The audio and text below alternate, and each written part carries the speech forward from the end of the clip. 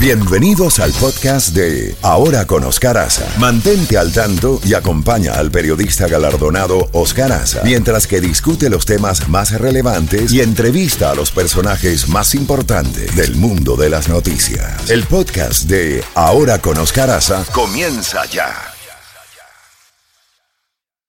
Ya tenemos a nuestro primer invitado. Vámonos inmediatamente con nuestro primer invitado del día de hoy, que es nada más y nada menos que el abogado, el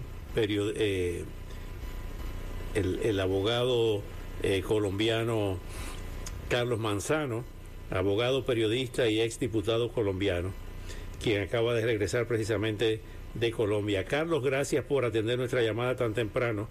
Tu lectura de lo que ha ocurrido en Colombia con este resultado electoral en las elecciones municipales. Bienvenido, buenos días. Muy buenos días, gracias a ti y a tu audiencia por esta invitación. Sí, recién llegado de Colombia, alcancé a votar en la ciudad de Bogotá por el ganador, por el alcalde, por el nuevo alcalde Carlos Galán. La lectura es la siguiente, tenemos que mirar lo que de las elecciones, y antes de las elecciones, la izquierda en Colombia sostenía la ciudad de Bogotá, sostenía la ciudad de Cali, sostenía la capital de Antioquia, la ciudad de Medellín, y tenía además, y mantiene la ciudad de Santa Marta, pero se hizo un vuelco realmente Colombia. Yo pienso que aquí fue un referendo al mandato del presidente actual, y el referendo le salió a perso, porque ha perdido Cali, Bogotá, Medellín, y no tiene otra ciudad importante sino una gobernación por allá de Nariño. El gran perdedor de la justa electoral que se suscitó en el día de ayer es casualmente el pacto histórico.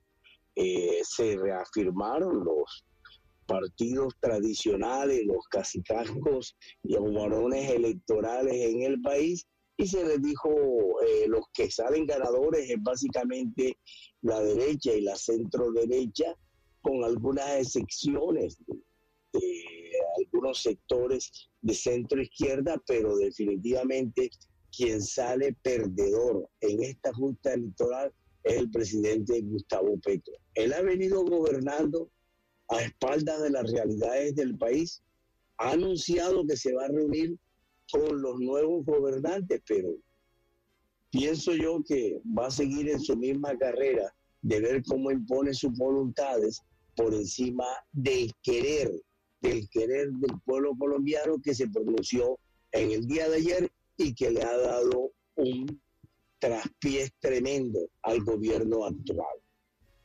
Quienes conocen la historia de Colombia saben que la alcaldía de Bogotá ha sido una especie de catapulta para impulsar a la presidencia, a la Casa de Nariño, a varios políticos y expresidentes colombianos. El caso de Andrés Pastrana, el caso de ahora de Petro.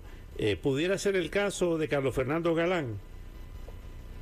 Yo pienso que sí, indiscutiblemente. La catapulta fundamental para llegar al solio de los presidentes, la que hizo Petro, es la alcaldía de Bogotá, pero no perdamos de vista que actualmente Carlos Galán va a estar y no va a poder aspirar a la presidencia de la República porque va a estar actuando como alcalde de la ciudad de Bogotá, pero ahí nos va a emerger una figura, aun cuando fue perdedora en este debate que trascendió, fue perdedora, es la actual alcaldesa de la ciudad de Bogotá. Ella se está preparando para salir a dar a la lucha por la presidencia de la República de Colombia. Lo que yo veo realmente es que pues ella se va a presentar para la presidencia, van a salir algunos de los partidos, pero ahora mismo no veo un liderazgo grande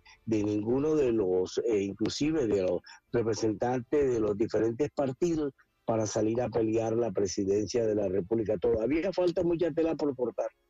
Hay mucha tela por cortar de aquí a la elección de presidencia. Lo que sí veo claro es que no veo que el pacto histórico pueda repetir presidente en el próximo cuatrienio. O sea que la izquierda en Colombia se mantuvo por 4 años en la presidencia y no la veo que vaya a pasar, vaya a poder imponer un candidato a presidente.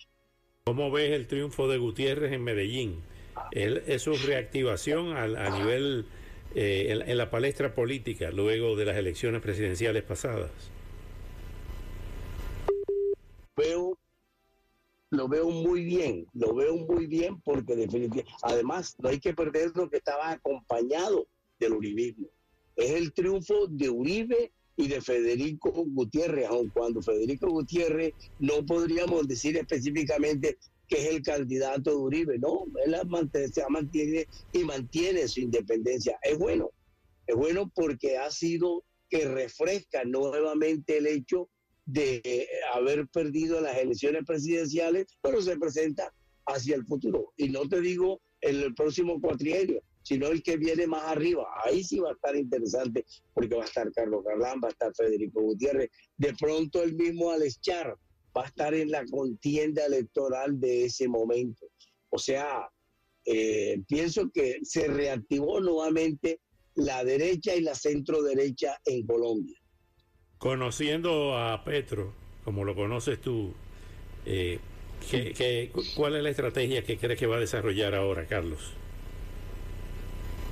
Yo pienso la estrategia, bueno, él la tiene bien complicada porque definitivamente los congresistas que son una representación directa o indirecta de los nuevos gobernantes que están entrando en Colombia y que fueron los que ayudaron a que ellos se eligieran, no van a ceder tan fácilmente a las pretensiones de Petro.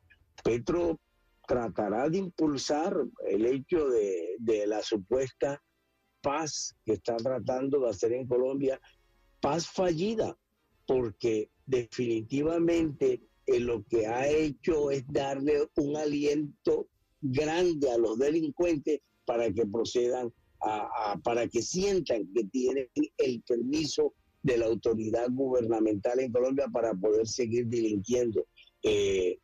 Yo veo que él va a tratar de imponer sus tesis a través de referendos, a través de plebiscitos, pero el gran referendo lo tuvo ayer. Él va a tener que sentarse y ver cómo realmente comienza a gobernar con el resto, con el país que está a espaldas de él. Pero él, que es una persona egocéntrico, que no acepta otra voluntad sino la de él, veo que va a pasar un mal rato en la presidencia de la República. Espero que este mal paso que está dando Colombia solamente nos dure los próximos 3 años que va a estar en el gobierno del presidente Petro. Finalmente, Carlos Manzano, ¿cómo está la situación jurídica del expresidente Álvaro Uribe Vélez? Esa sí es una situación delicada que tiene el presidente Uribe porque va para juicio.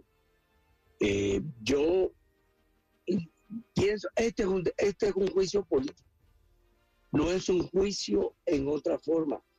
Evidencia cierta, y eso te lo digo como abogado, evidencia cierta de que él estuviera directamente comprometido en el hecho, no la hay.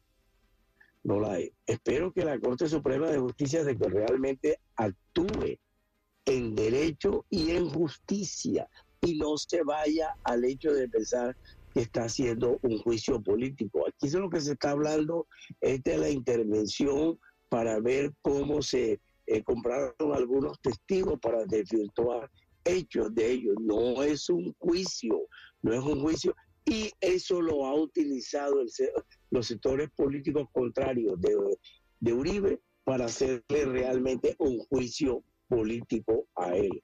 Yo espero que la Corte lo absuelva.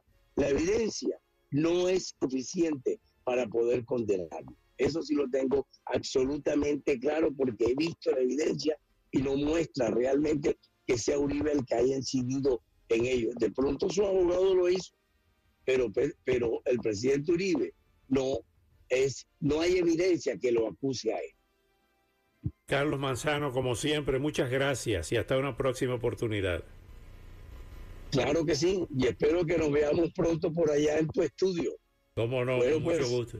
Claro que sí. Gracias, Carlos. Era el abogado Carlos Manzano. Gracias.